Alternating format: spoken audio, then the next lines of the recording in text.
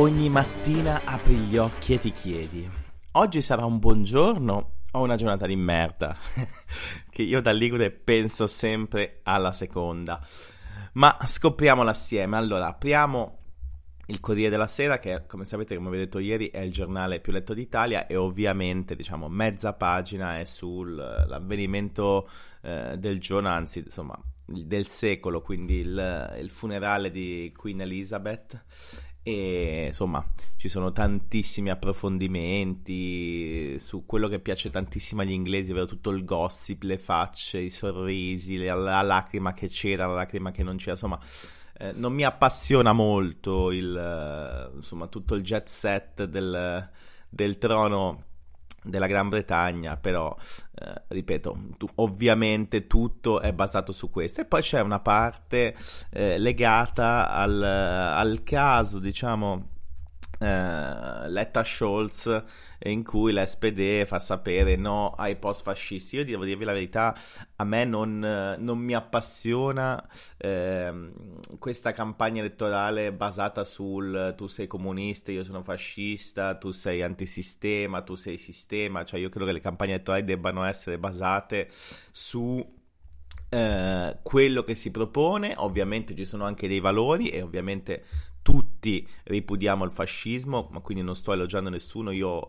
non amo insomma, una campagna basata solo su tu sei quello e tu sei quell'altro. Cioè, il fascismo è reato in Italia, il fascismo è una pagina nera del paese, però io credo che in questa fase oggi tutti quelli che caratterizzano l'avversario insomma non mi appassiona. Poi ci sta, è campagna elettorale e tutti lo fanno, però ripeto, non mi appassiona. Ovviamente Repubblica apre con Berlino no ai post-fascisti. Vi ho già detto come la penso, però ripeto, non mi appassiona, quindi però ci può stare.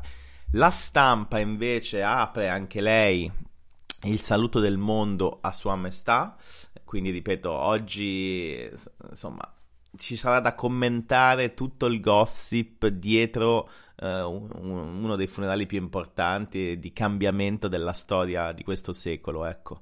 E poi c'è una pagina interessante: debito e tasse, la destra agita i mercati. Questo invece è qualcosa di, insomma, che è interessante, perché debito e tasse sono qualcosa che sono direttamente collegate poi alla vita dei cittadini di tutti i giorni, ed è chiaro che i mercati, che piaccia o non piaccia, fanno salire o scendere lo spread, che di fatto si collega a tutto ciò che è, per esempio, i mutui, per esempio il costo del denaro. Insomma, qui si entra nella vita reale. E vabbè, adesso in campagna elettorale vale tutto, e devo dirvi la verità, sta cominciando a diventare esasperata, quindi io spero che il prima possibile si arrivi al 25 per chiudere questa fase di poco utile al paese, e si vada finalmente a, insomma, trovare, come posso dire, un vincitore che si prenda in mano subito gli enormi problemi che ha questo paese, e quindi speriamo che arrivi prima il 25, il prima possibile il 25.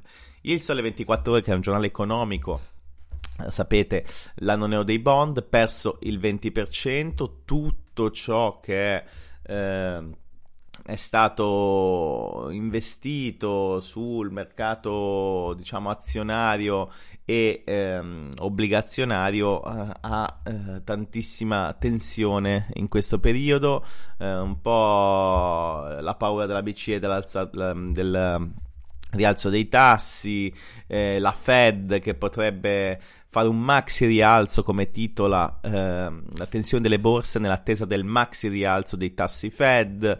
Però c'è una buona notizia: ieri è stato firmato dal ministro Cingolani lo scorporo del costo del gas sul costo dell'energia. Quindi infatti il Sole titola: imprese energivore, così l'elettricità a costi calmierati per le imprese, appunto, che hanno bisogno di tanta elettricità per produrre e per tenere insomma in piedi la produzione, e quindi anche tutti i dipendenti collegati a tali imprese.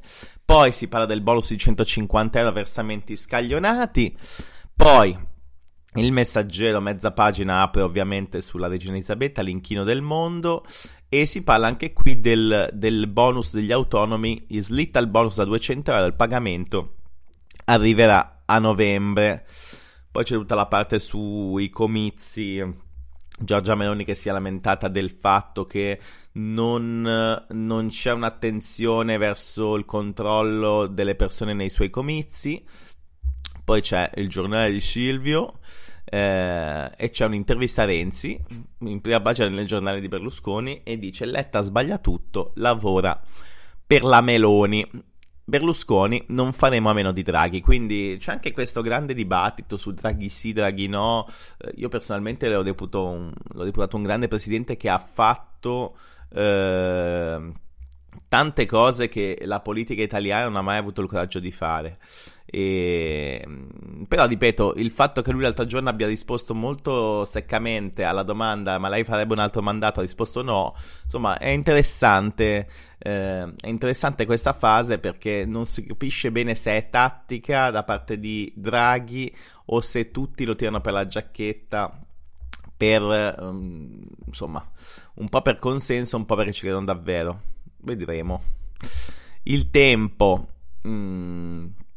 tutti giù dal divano, ecco, questi sono i soliti titoli del Tempo. È tutto basato sul grande dibattito che c'è sul reddito di cittadinanza. Meloni che annuncia il taglio del reddito di cittadinanza a chi può lavorare, insomma c'è tutta una parte legata a Meloni. Tra l'altro Berlusconi invece ha detto che vuole potenziarlo, Salvini dice un'altra cosa, quindi non si capisce bene qual è il punto di incontro nel centrodestra. Però tutta la campagna elettorale sul reddito di cittadinanza si è mossa parecchio. Poi Il Giorno c'ha una paginata intera su C'era una volta, quindi con la corona della regina, e quindi insomma tutto basato su questo. Il resto del Carlino uguale, La Nazione uguale perché è la stessa linea editoriale. E poi abbiamo Libero, inflazione alle stelle, non ci sono i soldi per salvare le pensioni. Ecco, questi sono i titoli un po' sempre, come posso dire, acchiappa like e acchiappa giornali, perché Libero fa questi titoli per, come posso dire, vendere di più. La notizia magari c'è, però loro la enfatizzano alle stelle per cercare di, insomma, colpire le persone, dire no, compro il giornale perché adesso chissà cosa succede alle pensioni. Sicuramente c'è una parte per l'adeguamento Istat, ci vorrebbero 10 miliardi. Sicuramente io questo ne parlai anche in commissione qualche settimana fa. È una bella sfida cercare di trovare questo denaro, ma è ovvio che questo denaro vada trovato. Quindi, ripeto, ovviamente i titoli di Libero sono sempre molto spinti e anche a volte molto pesanti. Avvenire parla di nuovo del dibattito Letta-Scholz. Ripeto, sempre su quella cosa fascismo-antifascismo che non mi appassiona. Poi c'è il Fatto Quotidiano, che anche loro i titoli si divertono. Si vota in Italia ma si decide fuori, e questo è con un taglio un po' critico, come posso dire, sempre un po' acido, con tutte le facce adesso di Draghi in prima pagina, poi Biden, von der Leyen, Scholz e Le Pen, perché adesso molti amici, partner, non partner, comunque persone di peso si stanno esponendo per quanto riguarda il voto italiano. Ripeto, è campagna elettorale e io spero per il paese che questa finisca il prima possibile, che non se ne può più. Poi il Foglio, che ha come al solito tantissimi pezzi in prima pagina, che io insomma leggo sempre perché il Foglio ha sempre notizie molto raffinate.